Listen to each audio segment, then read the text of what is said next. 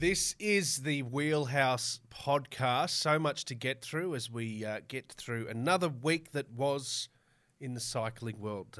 Perth is in the mix for the Aussie Nationals. How does the Australian cycling community feel about it? The saga of Sagan continues. Merxie's excited about that much, can assure you.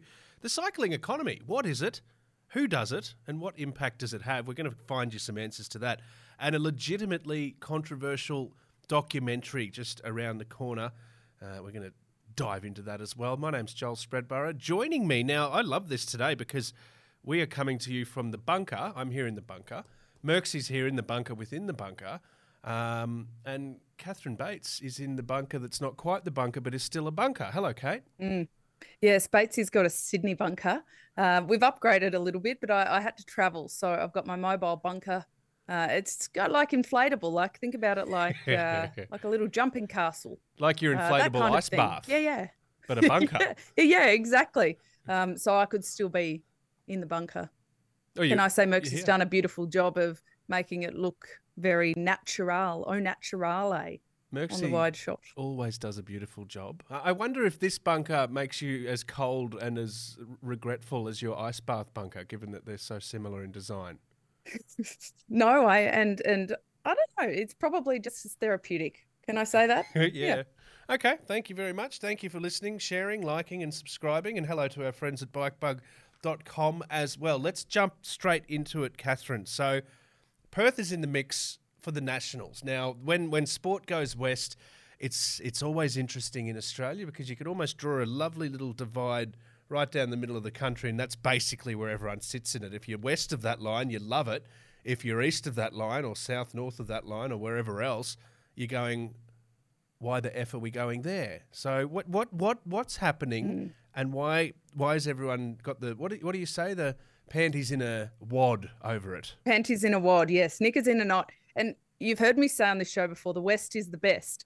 When I've said that, I have been referring to Western Sydney, where I grew up. But I think in this case, a lot of people are saying the West is the best, as in the Democratic Republic of Western Australia, of course, as we got used to calling it, in the bad old COVID days. But seriously, Joel, what they're talking about is moving the Road National Championships that have been in Ballarat for a whopping 18 years. They're talking about moving it to different locations to mix it up.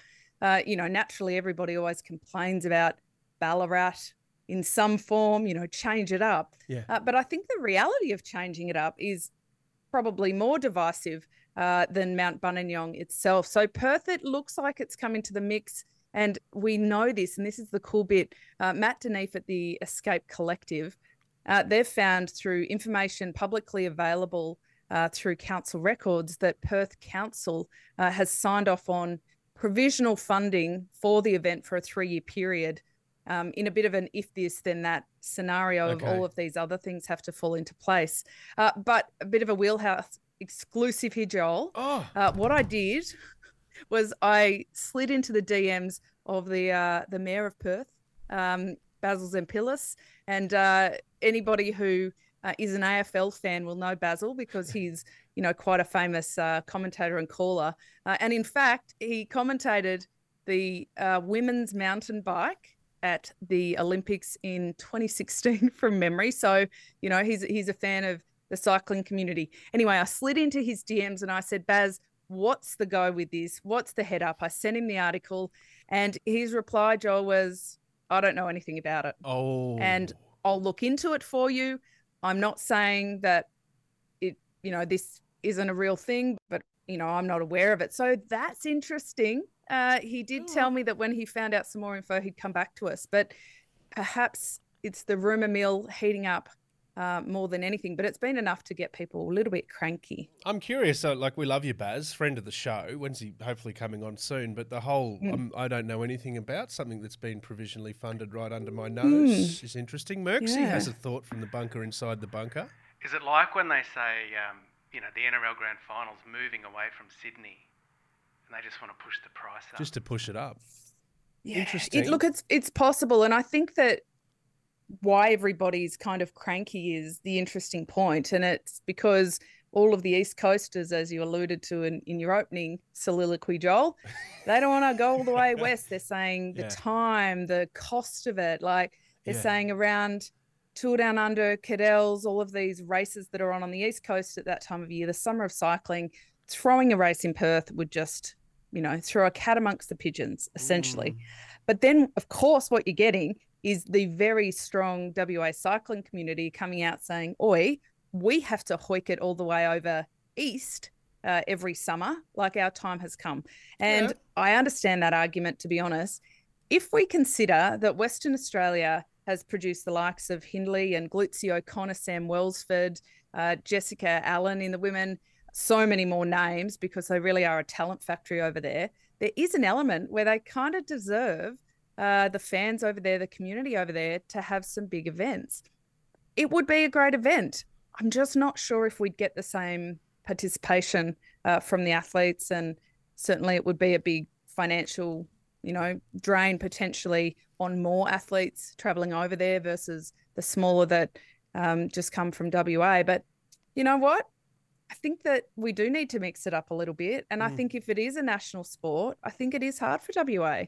They're always over there, a 5-hour flight away. We've got some incredible athletes, obviously the O'Connors of the world. Glutzy, good evening to you. I know you're out there listening and sharing and subscribing. Jai as well. A great chance to represent and grow the sport even more over there, because it is often, and if you're people from the West, it's like we are treated like a sporting outpost. And the thing is, not just cycling, but other sports have got markets over there. They genuinely do. AFL obviously has 2 teams there. The NRL has had teams there before. Let's not forget Western Australian cricket has produced some of our finest test exports in the men's and women's game. So there's merit to going there. I get it, though, when it comes to time zones, when it comes to things like coverage and being able to sort of stay in track, and that all-important travel consideration, especially for some of the bigger riders that are looking to, not physically bigger, but bigger profile riders that are looking to get involved in a massive, massive season on. Well, there's so many considerations and considerations as well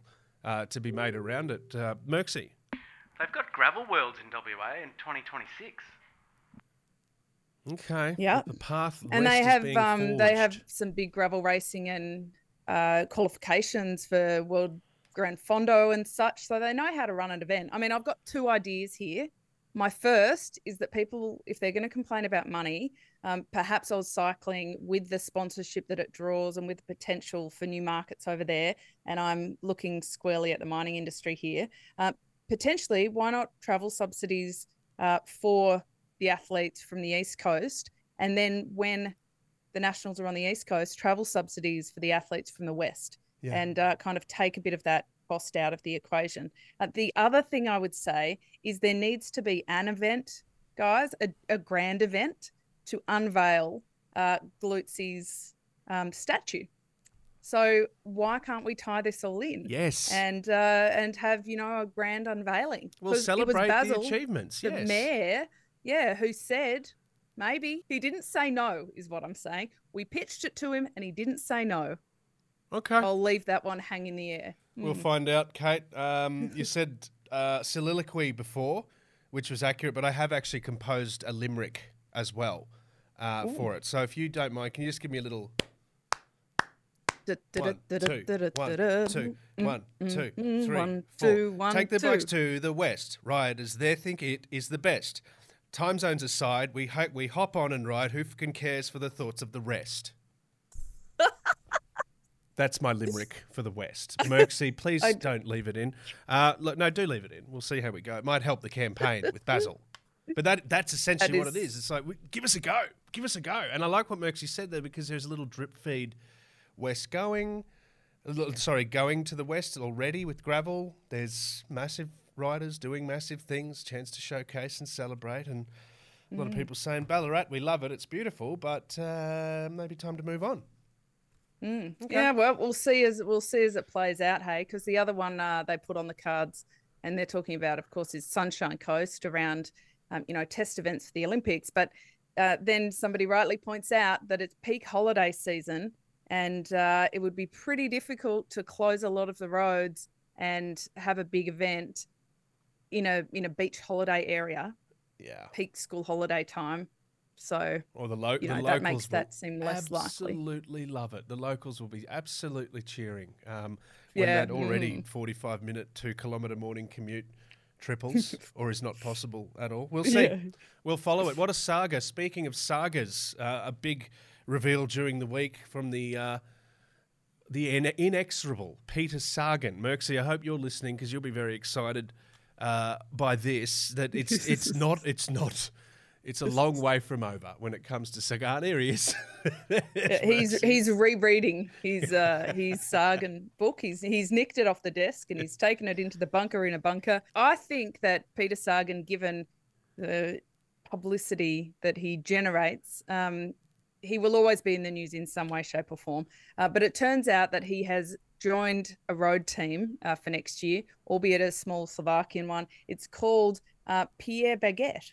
So there you go. Not necessarily the name of a team we would say is Slovakian, but so you have it, and it makes me quite hungry, to be honest.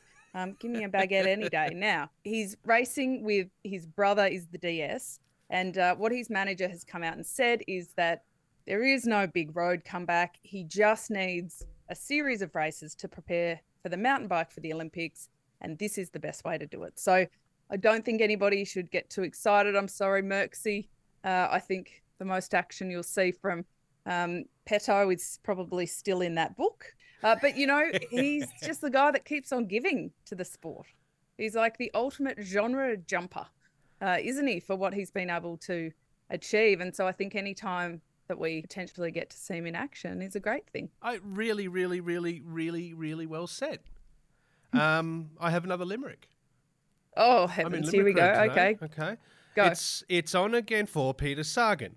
Back on the bike once again. He'll never give up. He's too bloody tough and does nothing for a bargain. So I'm talking scratch. What do you reckon, Merksy? Is it worth his while? He's got the resort. It's doing well, but a little bit of extra cash always helps.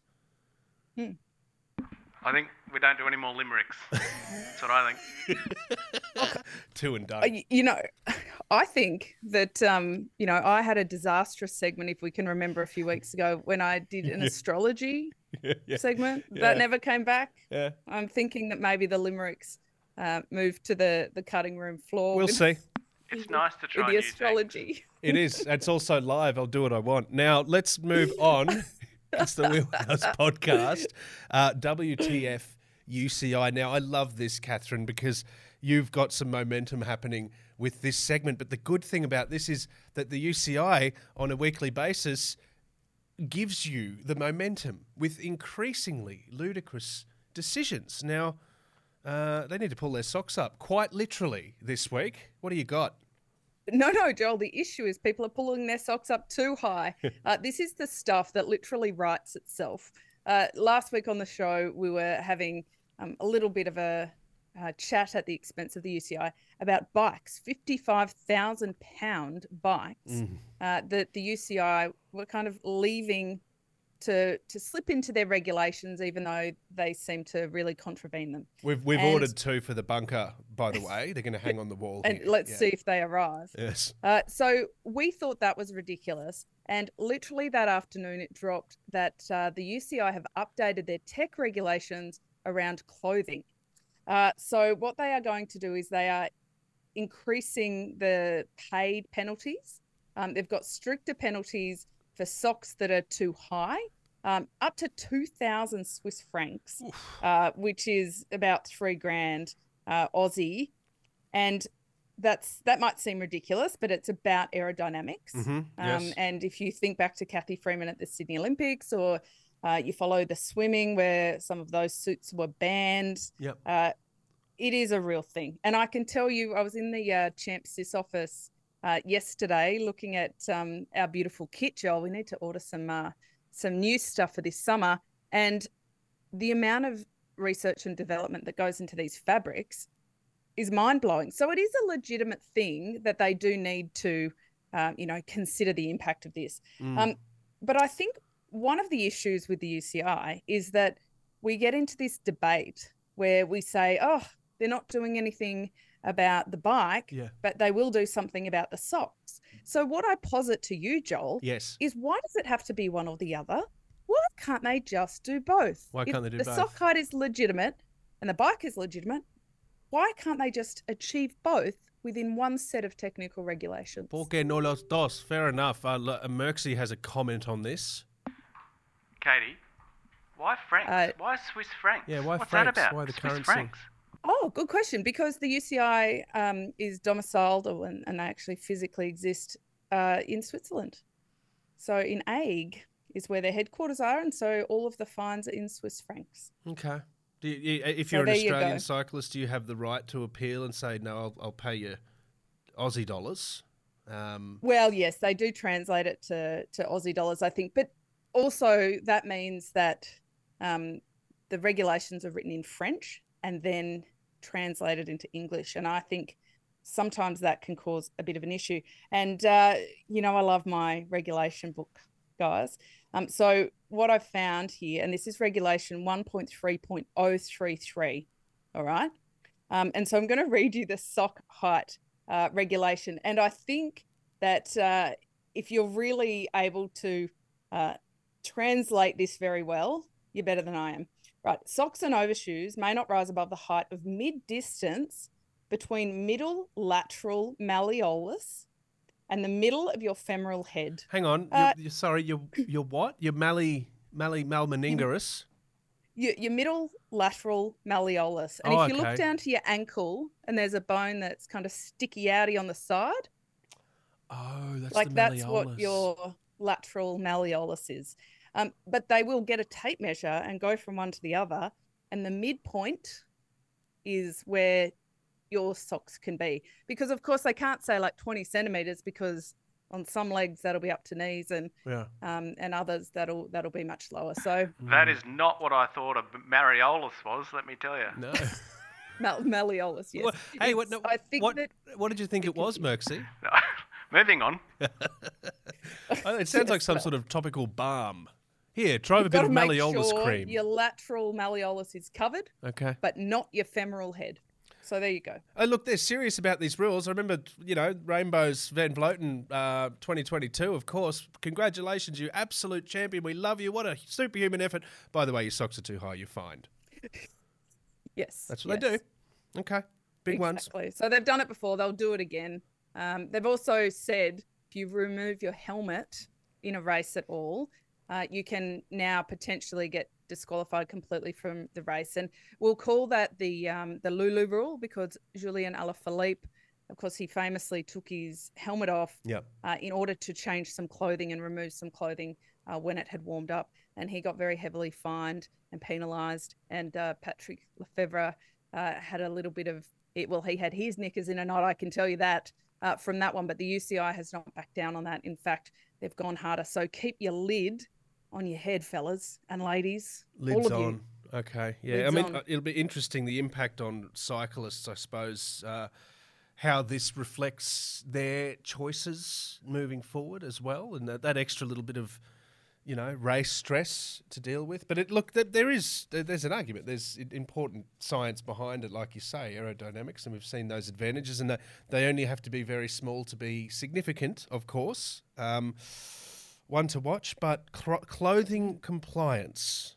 Do you think the essence of the sport is stymied by these regulatory measures, or is this 1.033333 regarding the malleolus is a good one?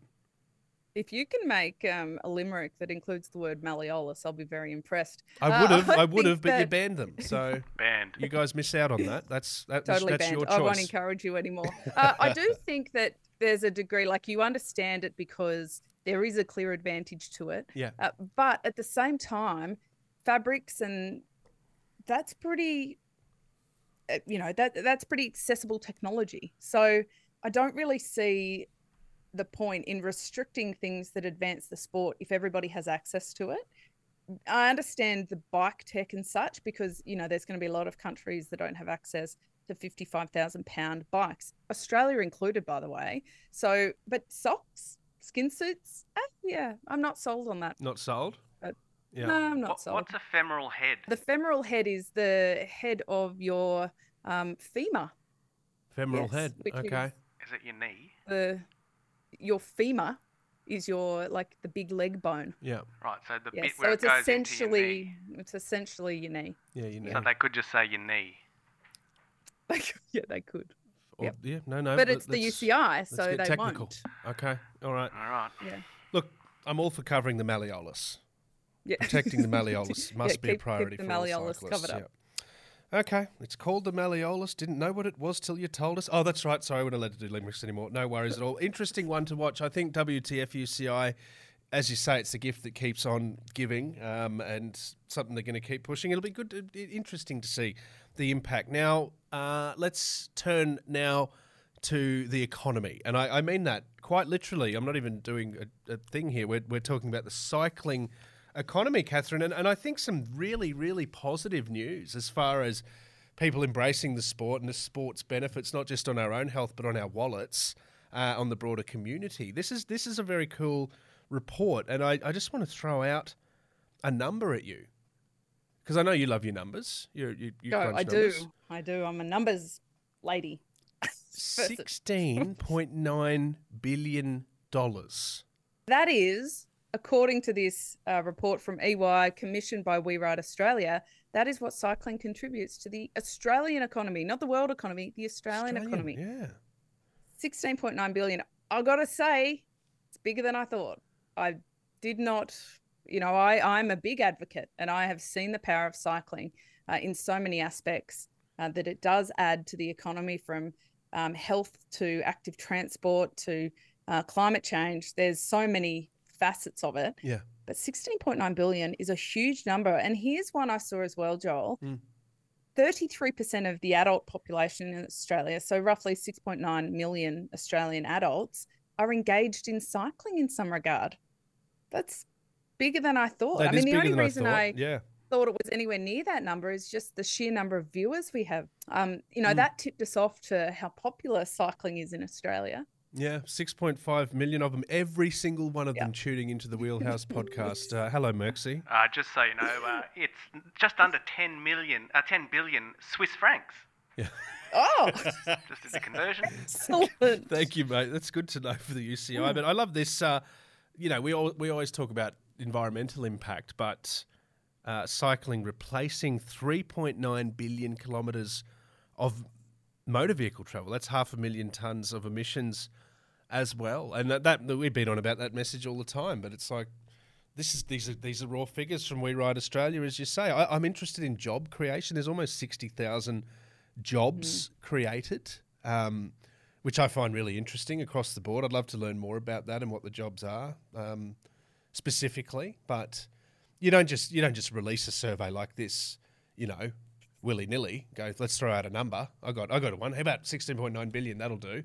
They've crunched the numbers. No, and they don't. They're exciting. They really are. I love the material contribution of almost $2 billion cycling tourism, and we've seen it. And fortunately enough, here on the Wheelhouse, we've been able to enjoy it. We've been able to enjoy it in beautiful places like Wollongong, Adelaide, and of course the Anna Meares Velodrome. So that's, it's really, really good to see.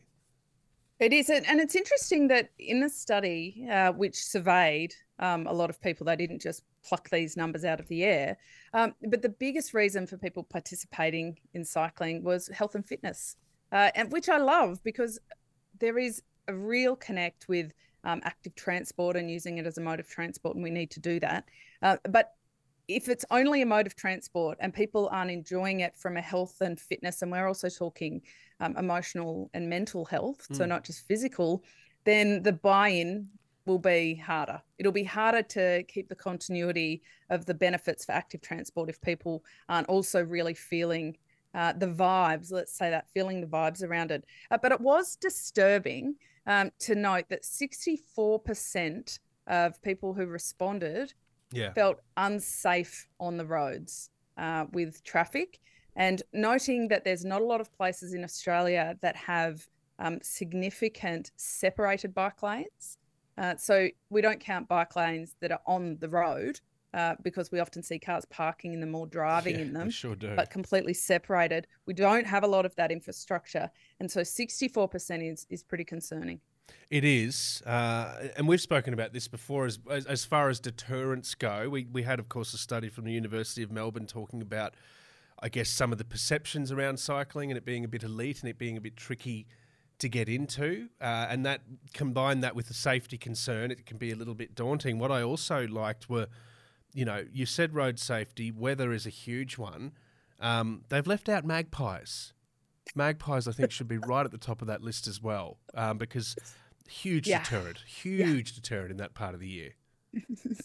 They certainly are. Nothing some straps in your helmet can't fix though, Joel, right? Well, I don't have a helmet that covers the side of my face, and the last magpie that had a crack at me was absolutely determined to take a chunk of cheekbone for his or her efforts. So, yeah, we'll see. Look, I think it's great. I think the scope of this study, it reflects the growth. It reflects the recognition of cycling as something that's beneficial, obviously physically, but so importantly in this crazy era, mentally as well. And that's hopefully something that more people can see, subscribe to. The infrastructure thing is massive. We've been banging on about it a lot. Everyone that is in the know, especially this part of the world leading up to Olympics and stuff, this is such a good opportunity to make wholesale improvements to that, to get more people up on bikes, riding, and encouraging others to do so. We've got, of course, I want to mention Chicks Who Ride Bikes. We've got initiatives like that as well that are enabling and including people. So if the government can meet us there, these numbers are going to get even better. And we will be celebrating that because we don't only exist to shit-can the UCI. We love celebrating all that's good about the sport as well. And when it's domestic and it's special like this, I say triple thumbs up. Yeah, I agree. It's a real call to action, isn't it, from policymakers and from the public to really embrace the power of what cycling can bring. One of my pet hates, Joel, is that when people call cycling niche and they go, it's such a niche sport. I'm sorry. A third of all adults engage in cycling, $16.9 billion to the economy.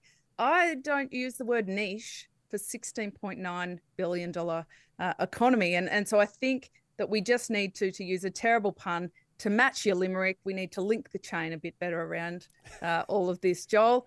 And I think that we can really see some positive change if we move away from the sentiment of almost default not liking cyclists on the road. Yeah, that's the default position. If we can shove that to the side and just see all the benefits, then I reckon we're on a winner. And We Ride Australia reckon we're on a winner too. Well said. Merksy, a comment from you? I just find it amazing that all these little e-scooters zipping around the cities are, getting more action than bike riders ever have. That's my comment. Getting more action. Well, getting more attention, more funding, despite emergency wards being overflowing with people that are doing themselves some pretty nasty injuries on those as well. I love, when you're walking along the riverside and you see them tossed into the river as well. So, a lot of angles on that one. Very interesting. But look, we love to celebrate cycling, so it's really, really, really good to see. I wish I could do a limerick about it, but I can't. That's all right. Your pun was better than both of my lyrics, by the way, so that's okay. Thank you. Thank you.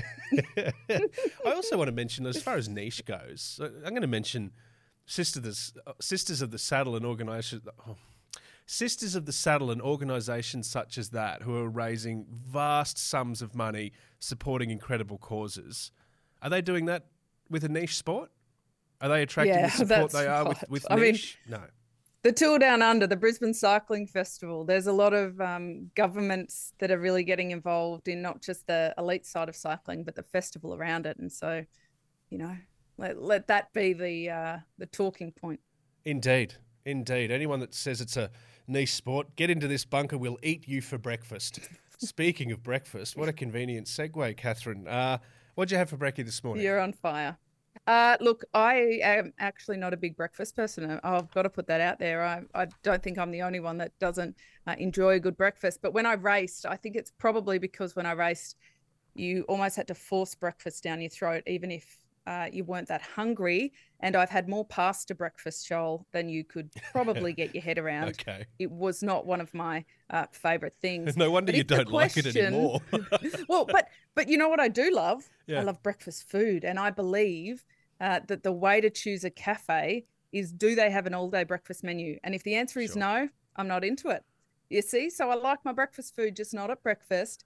So if I was going to have a breakfast food, and I think that's probably where the question was going, guilty avo on toast. Avo on toast, I like it very much. My beautiful wife Lee is there with you on the all-day breakfast menu. I think many in the bike community are big advocates of an Eggs Benedict whenever the guy want one, basically. Oh, Merksy, if he can get a gluten-free Eggs Benedict, I tell you what, he'll, shove people out of the way to get there. Or a muffin. I love a muffin. Hates a muffin. Loves a good muffin. I remember being in Wollongong and going on a frantic search to get Merksy some breakfast food, but the GF options were a bit thin on the ground. And I remember rocking back up to the media centre where we were working and saying, "Here you go, mate, I got you a big bag of trail mix." And him going, "Thanks so much." I love a bagel too. GF bagel. Good to know. Oh, hang on, I'll write that down for the next Worlds. Cool, okay. We'll get in early on that. But anyway, the reason for the topic, endurance athletes, if we talk about this, fueling is obviously right. Getting the right balance, the right amount of carbs, protein, energy is absolutely crucial. So there's some unorthodox breakfast choices on the table. You've alluded to one beautifully there, eating pasta for breakfast. I can't think of a time I would have done that other than when I was, 23, 24, living in Bondi and only having pasta in the cupboard at most of the time. And by pasta, I mean 2-minute noodles, of course, and that being the thing. I wasn't thinking about winning Grand Tours or world titles or anything like that. But Remco Evenepoel, he's the guy we're talking about. I think he gives your pasta a little bit of a shake with his breakfast layout, Kate. He does. It doesn't start unconventional. He has these little Belgian bread rolls and he whacks some jam and honey and banana and yum. Like, I'm on board so far, right? Yeah. He then combines it with some poached chicken. Again, poached chicken in the mornings, maybe a little bit unconventional, but we can't argue that that's not pretty delicious. Yeah, sure. Poached chicken. Yeah, and you know what? Great for the protein. You need the protein, you need the carbohydrates. Like tick, right? Yeah. This is where he diverts a little bit. Now, some people might go, a little bit of orange juice, wash it all down. That's pretty good. Not Remco. He's not he does a world champion effort in everything he does. Mm-hmm. Joel, he knocks back a litre of Fanta, orange Fanta. You heard it right. Like full strength Fanta. Of orange Fanta. Oh. Yep. And it's now his almost superstition because he had it early on in his career and he was successful in the time trial, and now that's his go-to time trial breakfast. But bearing in mind that sometimes time trials are early in the day, and the golden breakfast rule that still holds true, I understand, is that you have to eat 3 hours before you race. And that's why a lot of people hate races, the World Tour, if they start at 8 a.m. or something, because it means that they're eating pasta at 5 a.m. Not Remco. He's drinking Fanta at 5 a.m. So it's a little bit curious. It is a little bit curious. I know that he's been speaking recently about the threat that he faces, especially in time trialling. I wonder if his Fanta intake, if he's upped it. But no, he hasn't. He said he's been doing it for years. And interestingly, he says, since I've been eating this, since I've been eating my, my orthodox lovely rolls, chicken, and my 400 gallons of Fanta every morning, I've almost never fell off the podium in TTs. So if it ain't broke. I think this should come with a "don't try this at home" kind of warning. Yeah. Like a litre of Fanta, it's not insignificant. No. But I will point out that he's not the only athlete to have some peculiar eating habits. Yeah. And Aussie Ryan Bailey, he won 2 Olympic gold medals in Athens. In the sprint and the Kieran, and Flying Ray. He was very well known at the time, and I can confirm this because I was a teammate, for eating KFC and Coke exclusively. I'm not even just talking about breakfast on the day of racing. That was it. That was his entire diet. Oh, really? Balanced. It was not, but it seemed to work for him. And they tried to get him to eat other food, and he had kind of gastro issues and struggled with it. And was not too pumped with the change. Yeah. Went back. If KFC wasn't around, then he went for the fried chicken because it didn't need to be specifically KFC, or chips or something like that. 2 Olympic gold medals. Yeah, Merksy. Kate, you've got a funny story about Coca-Cola that wasn't caffeinated, yeah? Oh yeah, I do. At the Amstel Gold Race, it was my first year as a pro, actually, guys, and I was in a breakaway with the Olympic champion Leontine Van Moorsel at the time, and Miriam Melkers, who was the world #1 ranked rider, and then there was me, 18-year-old Aussie, doing literally first race in Europe for a little Dutch team. And I think because I was naive in my first, what is now classic, the Amstel Gold Race, I went in a long breakaway all day with them, not really realising that I was making a pretty big step. Anyway, with about 20K to go, I was completely done, completely out of energy. And I dropped back to my team car and I begged for a Coke. I just needed anything. I needed sugar, I needed caffeine. And they put it in a bottle for me and they gave it to me. And I do remember thinking, this tastes like I wanted the satisfaction of a sugary Coke. Didn't quite taste like that. In cycling world, they call it the Black Doctor because of, people hang on to it in desperate need toward the end of races. Yeah. Anyway, I got third out of 3 people. So it didn't necessarily work. Not only did I get third, it wasn't even in a sprint. They both pretty much just rode away from me in the closing. They got out of their seat and I couldn't even. And at the end, I said to my director, yeah, I thought the Coke would help more than that. To which she confessed she had handed me a diet caffeine-free Coke. Oh, so it didn't have the 2 things that you wanted weren't present. No, they were not present. And so that kind of, yeah. I won't say that it ruined my Amstel Gold Race because I had no hope of beating those pair anyway. But, I can hang on to that. Yeah, I'd back you. We'll never know. We will never know. I'll tell you what, though, there are some unorthodox meal choices in the world of sport. I want to point out a couple because I always sat back and drank in the antics of Dennis Rodman in the NBA, of course, yes. and multiple champion with the Chicago Bulls and a tough guy for the Detroit Pistons before that, and just an all-round character, let's just say a theatrical character of world sport, and was famous for living at large, let's just say, unconventional lifestyle and a bit of a strange diet. And once he said, you know what I eat before games? Hot dogs. And he wasn't kidding. He absolutely had hot dogs. Not recommended for most athletes, but it absolutely worked for Rodman. So I diggity guess damn. it's up there with KFC. I know. Like, I mean, I know Usain Bolt. He was a chicken nugget guy, wasn't he? he had nuggets before he won in Beijing. That was his race. See, there you go. Whew. And the marathoner Paula Radcliffe, she was a pizza girl. She hoed into a good pizza to get a race ready. So, I think if you hit the carbohydrates and the proteins and the sugars, then it might not be perfect, but it's certainly better than not eating. Well, I'm actually, I'm surprised. I'm very surprised Remco doesn't indulge in pizza as well, given his long history as a Pizza Hut marquee man. But anyway, that's okay. Hold on.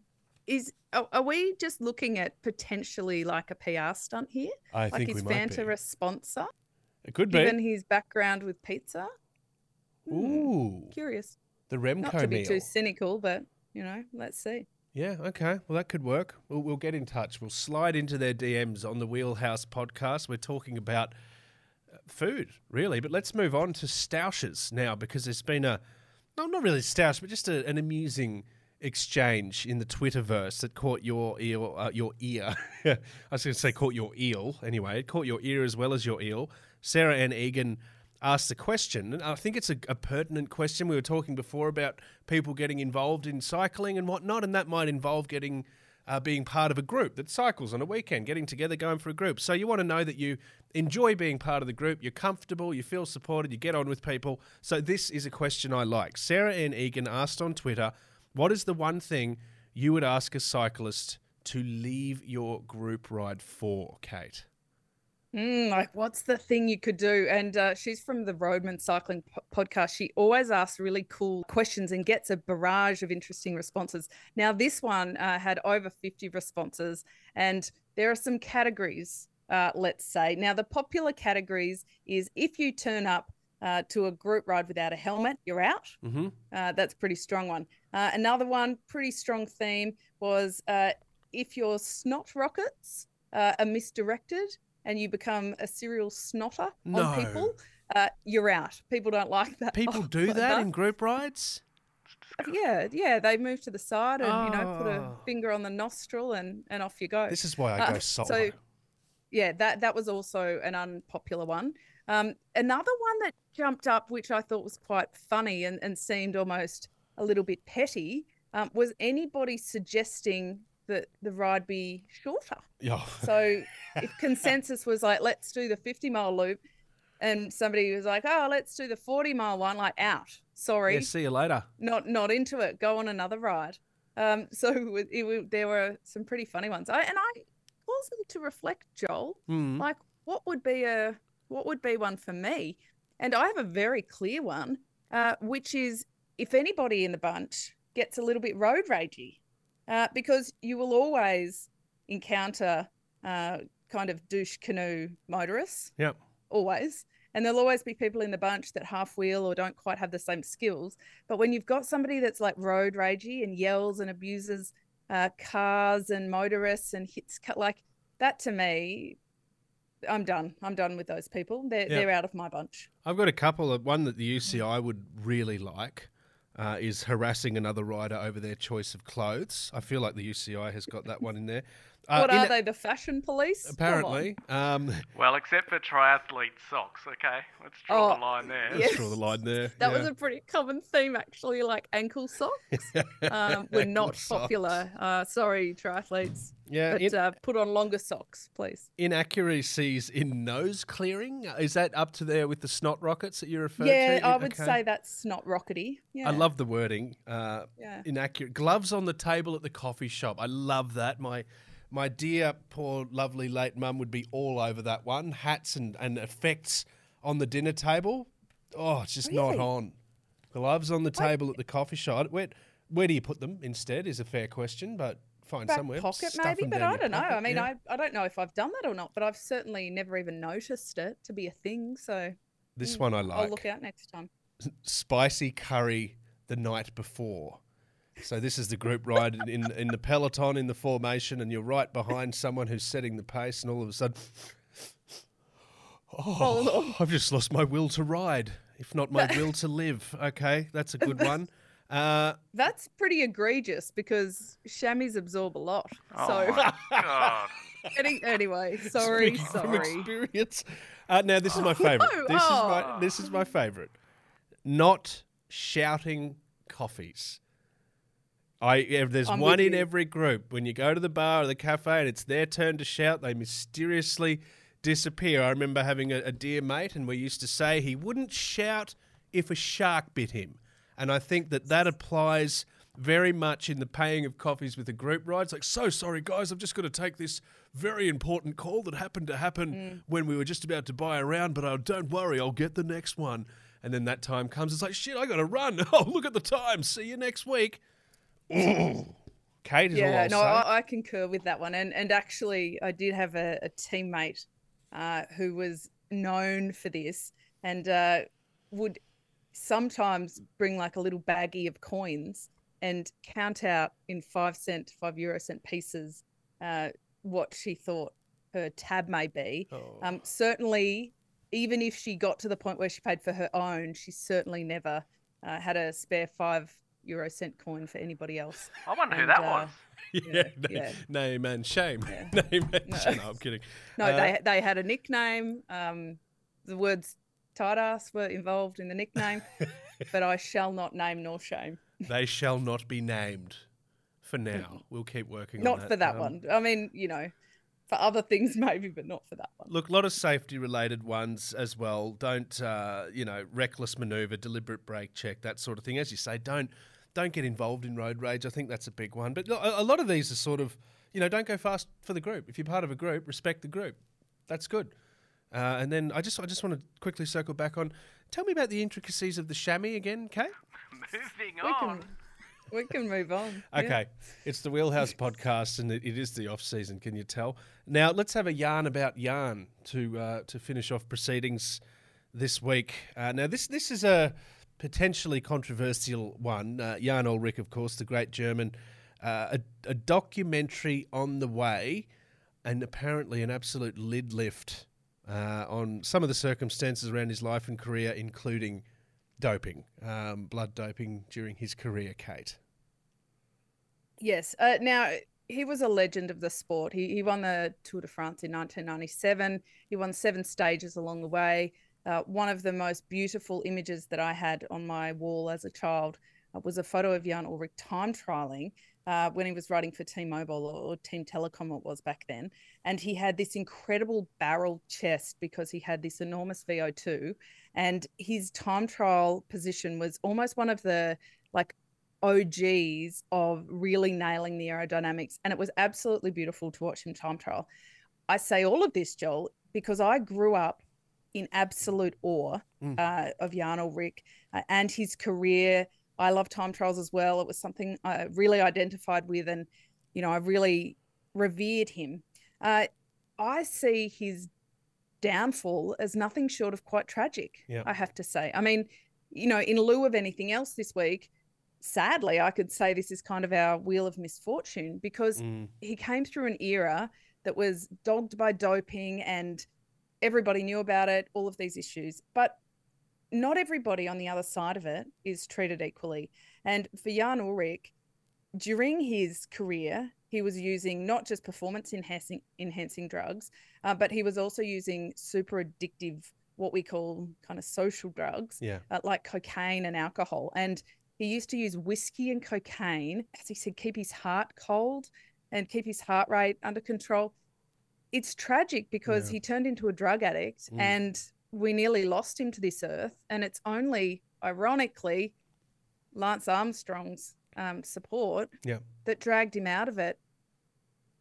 I just think it's tragic. And a lot of people just want to say, oh, well, you're doped, you deserve it. But I think that's too harsh a brush, I must say. I'm going to get trolled for that. And I don't even care.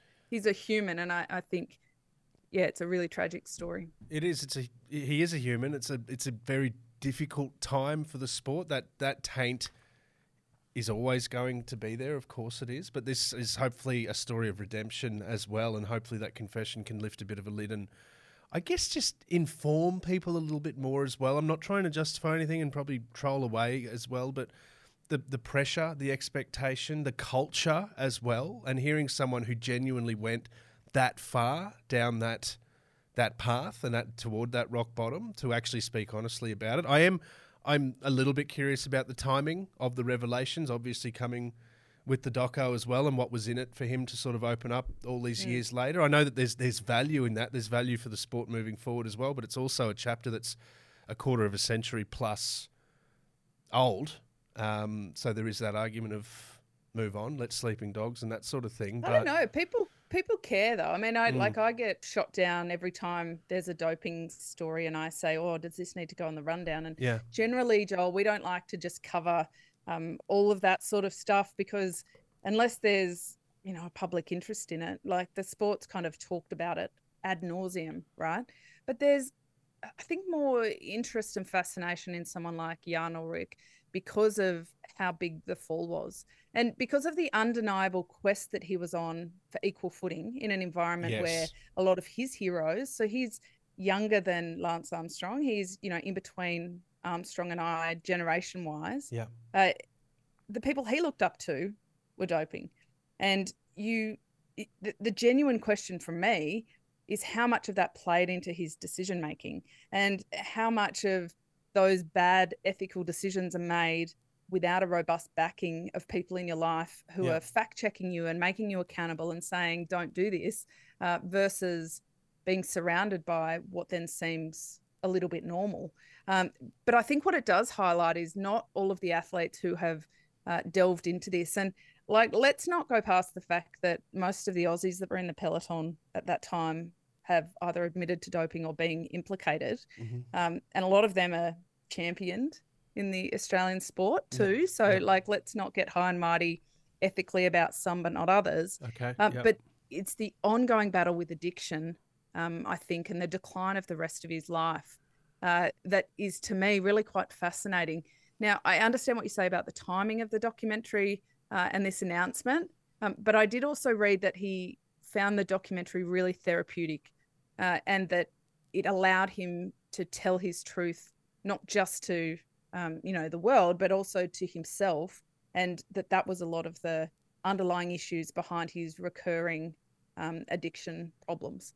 And so I think on a human level, I'm really interested in his story. I'm really fascinated in it. And it is, completely tragic, from watching him at the height of the sport and having him on my wall, to knowing this incredible downfall. You have unanswered questions, and a lot of people will say that brought that dark culture at the time. We knew that everyone was swept up in that, especially riders that were obviously just trying to compete and realising that if you didn't, you were going to be left way, way behind. But I guess fronting up to that years later, Merksy, you have a thought on Jan?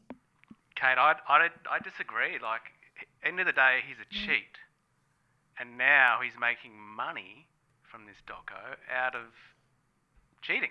That's what I mean about the timing as well. Like that all these years later, and obviously well-publicised struggles as recently as, 2018, a few years ago. So that really, there's no other way to say it, but, a bit of scratch on offer.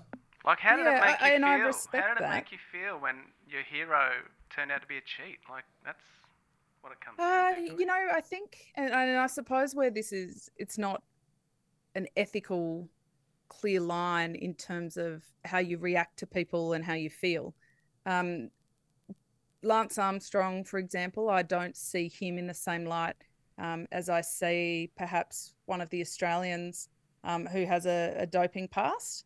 And that's a lot about their character and their behaviour and how they treated other people and why they made their decisions. And it is that complexity and understanding a bit more background that allows me to form a bit of my own view on where they fit on the scale of completely shit bloke, cheat, horrible person to, made bad decisions in a bad environment. But I do understand that a lot of people who follow the sport, and Merksy, you're spot on, ethically corrupt when it comes to his sporting career.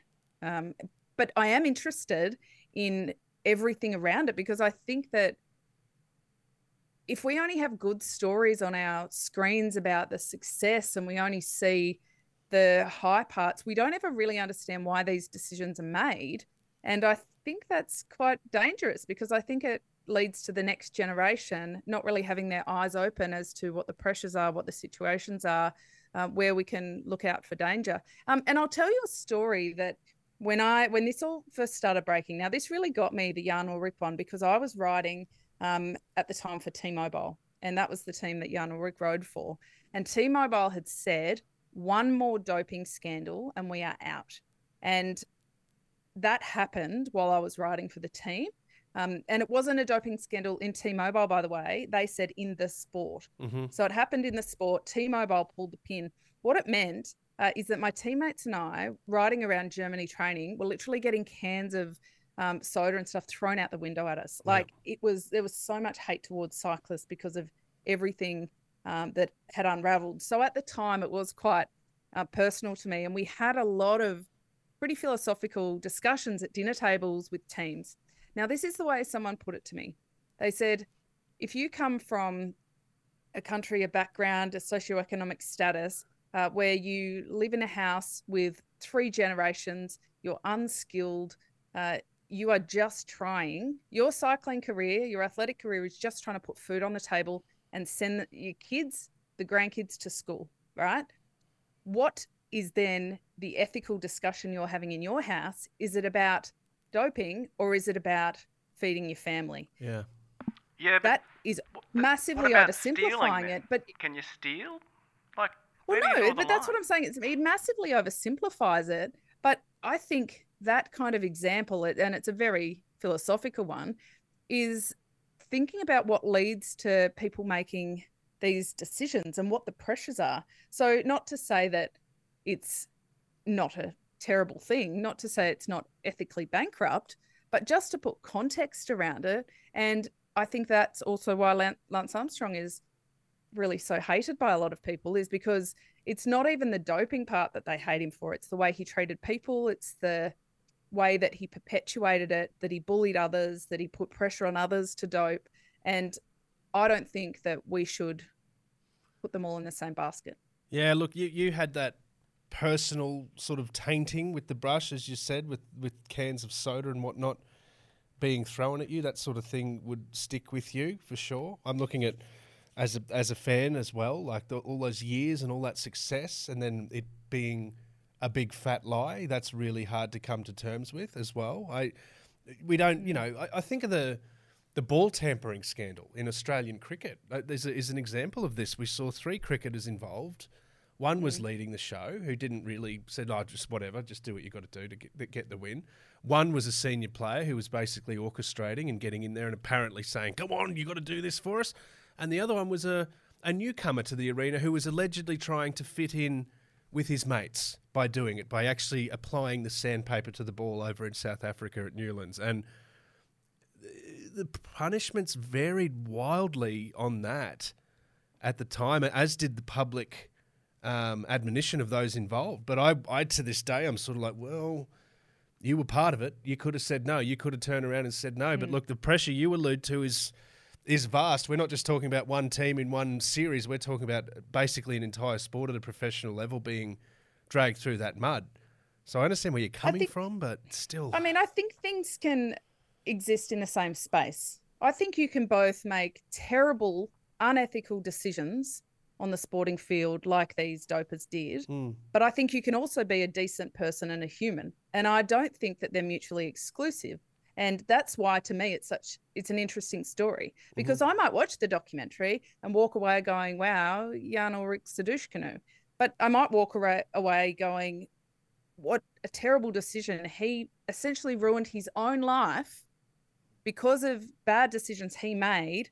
And that's a tragic story. So it's the kind of conversation you could have ad nauseum, right? Like again and again and again, because there's so many nuances to it. But I really respect both of your views on it as well. And I'm not an apologist. I'm pretty harsh on ethical violations. Oh, you definitely are. No, absolutely. But your personal insight to this is fascinating. It really is, to have experienced that yourself. I'm also going to put my hand up and raise a little argument here for neurodivergence and the role that plays, and the fact that Jan found himself on the spiral that he did even after the blood doping. Let's be honest, up until as recently as 5 or 6 years ago, and that kind of personality, a lot of people don't understand I guess what leads you down roads like that, and that being in an environment where your brain just can't quite cope with all the noise, all the light, all the sound. So there's an argument for that personality type. You're right. Of course there is. There is so much nuance to this, as I think you've correctly said. But I think Merksy has a really good point as well. From a fan's point of view, you're just sitting there going, are you effing kidding me about it? Look, but at the end of the day, we're getting some clarity about it. The doco has the title The Hunted as well, which is, I think, says quite a bit as far as we often workshop doco titles here. That one, based on this discussion, is a pretty fitting one. It's available on German Amazon Prime. Merksy, you've subscribed us to that, I guess. We'll be watching it together, don't worry. Excellent. Yeah. And look, thank you for the discussion, guys. We welcome everyone's thoughts on this. We will watch the doco. We'll follow up at some point. But look, it's one of those topics, Catherine, as you say, we don't like to sit here and reopen those chapters, but sometimes there is a quest for answers, closure, resolution, that sort of thing. But one to look out for there, The Hunted. The Hunted, yes. Okay. And a reminder, Joel, I'm sitting here in my Sydney bunker looking at that beautiful screen, that if you head to bikebug.com, Wheelhouse is the code. You can get 10% off. It wasn't just around the Black Friday, Cyber Monday sales, but all the way continuing. So get on that. 10% off you'll get. And there's heaps of cool Oakleys on there. I had a look. So look there out are, for your yes. Christmas stocking Ho, stuff. ho, ho. Are we going to auction off your Rio Oakleys at some point? Oh, no, Joel, I've literally got another dozen far bolder designs in the attic somewhere. So I'll have to hunt them out. And yeah, maybe we can auction them off. I'm sure somebody. The new ones are a lot cooler. Okay. They are. I can't wait. Bring them in. Bikebug.com. Wheelhouse is the code. Remember that. And thank you for the team at Bikebug for being involved in the off season as well. It's you've taken a risk, and I'm we're enjoying working with you. We certainly are. And I got a real appreciation for weather presenters then, because I was trying to point to the bikebug.com thing on our video screen here, and I realised that I was covering the com part of the .com, and then I was pointing Move at the that hand wheelhouse up, and then the yes. ground. It's very, very difficult to do, but I found it. There you go, bikebug.com. It's fine, sunny conditions through to the weekend at bikebug.com. Back to you, Kate. As long as there's no more limericks, I don't think you'll need to apply for a job as a weatherman. You know there'll Joel, definitely so be a it's limerick safe for next now. week because of the robust bands. No, I'm kidding. There won't be. No more limericks. This is the Wheelhouse Podcast. It's been a lot of fun, a very interesting, very insightful as always, Catherine. Thank you very much from the bunker that's not quite the bunker but is still a bunker. Thank you. Thank you from your bunker and the bunker within a bunker, Mercy. Yeah, Merksy to the bunker inside the bunker. Always an absolute treat. It's good to see you. And can I just say quickly, if you're watching on, you'll see Merksy looks like DJ Merksy today. He's got the dark sunglasses on. He's got the cool hat, the black Wheelhouse shirt, and he's holding the mic. Like, mic drop, Merksy. Your fashion taste knows no bounds, sir. It's all the dancing chat in the last couple of weeks. I'm really getting into it. Yeah, I love that. Drop I saw that beat. post of Remco too posing mid-dance, basically saying I've had a great fun dancing. Also getting out, knocking over some massive, massive bike rides. So it's not all about holidays. Still on Fanta. And doing it on Fanta. Fanta. And Pog as well, of course. I should say Pog doing the... Oh, I wish I could move like that. Anyway, we'll do it all again. It's the Wheelhouse Podcast. Like, share, subscribe, tell everyone you know. It's a lot of fun. And now thanks to bikebug.com. We'll see you next time.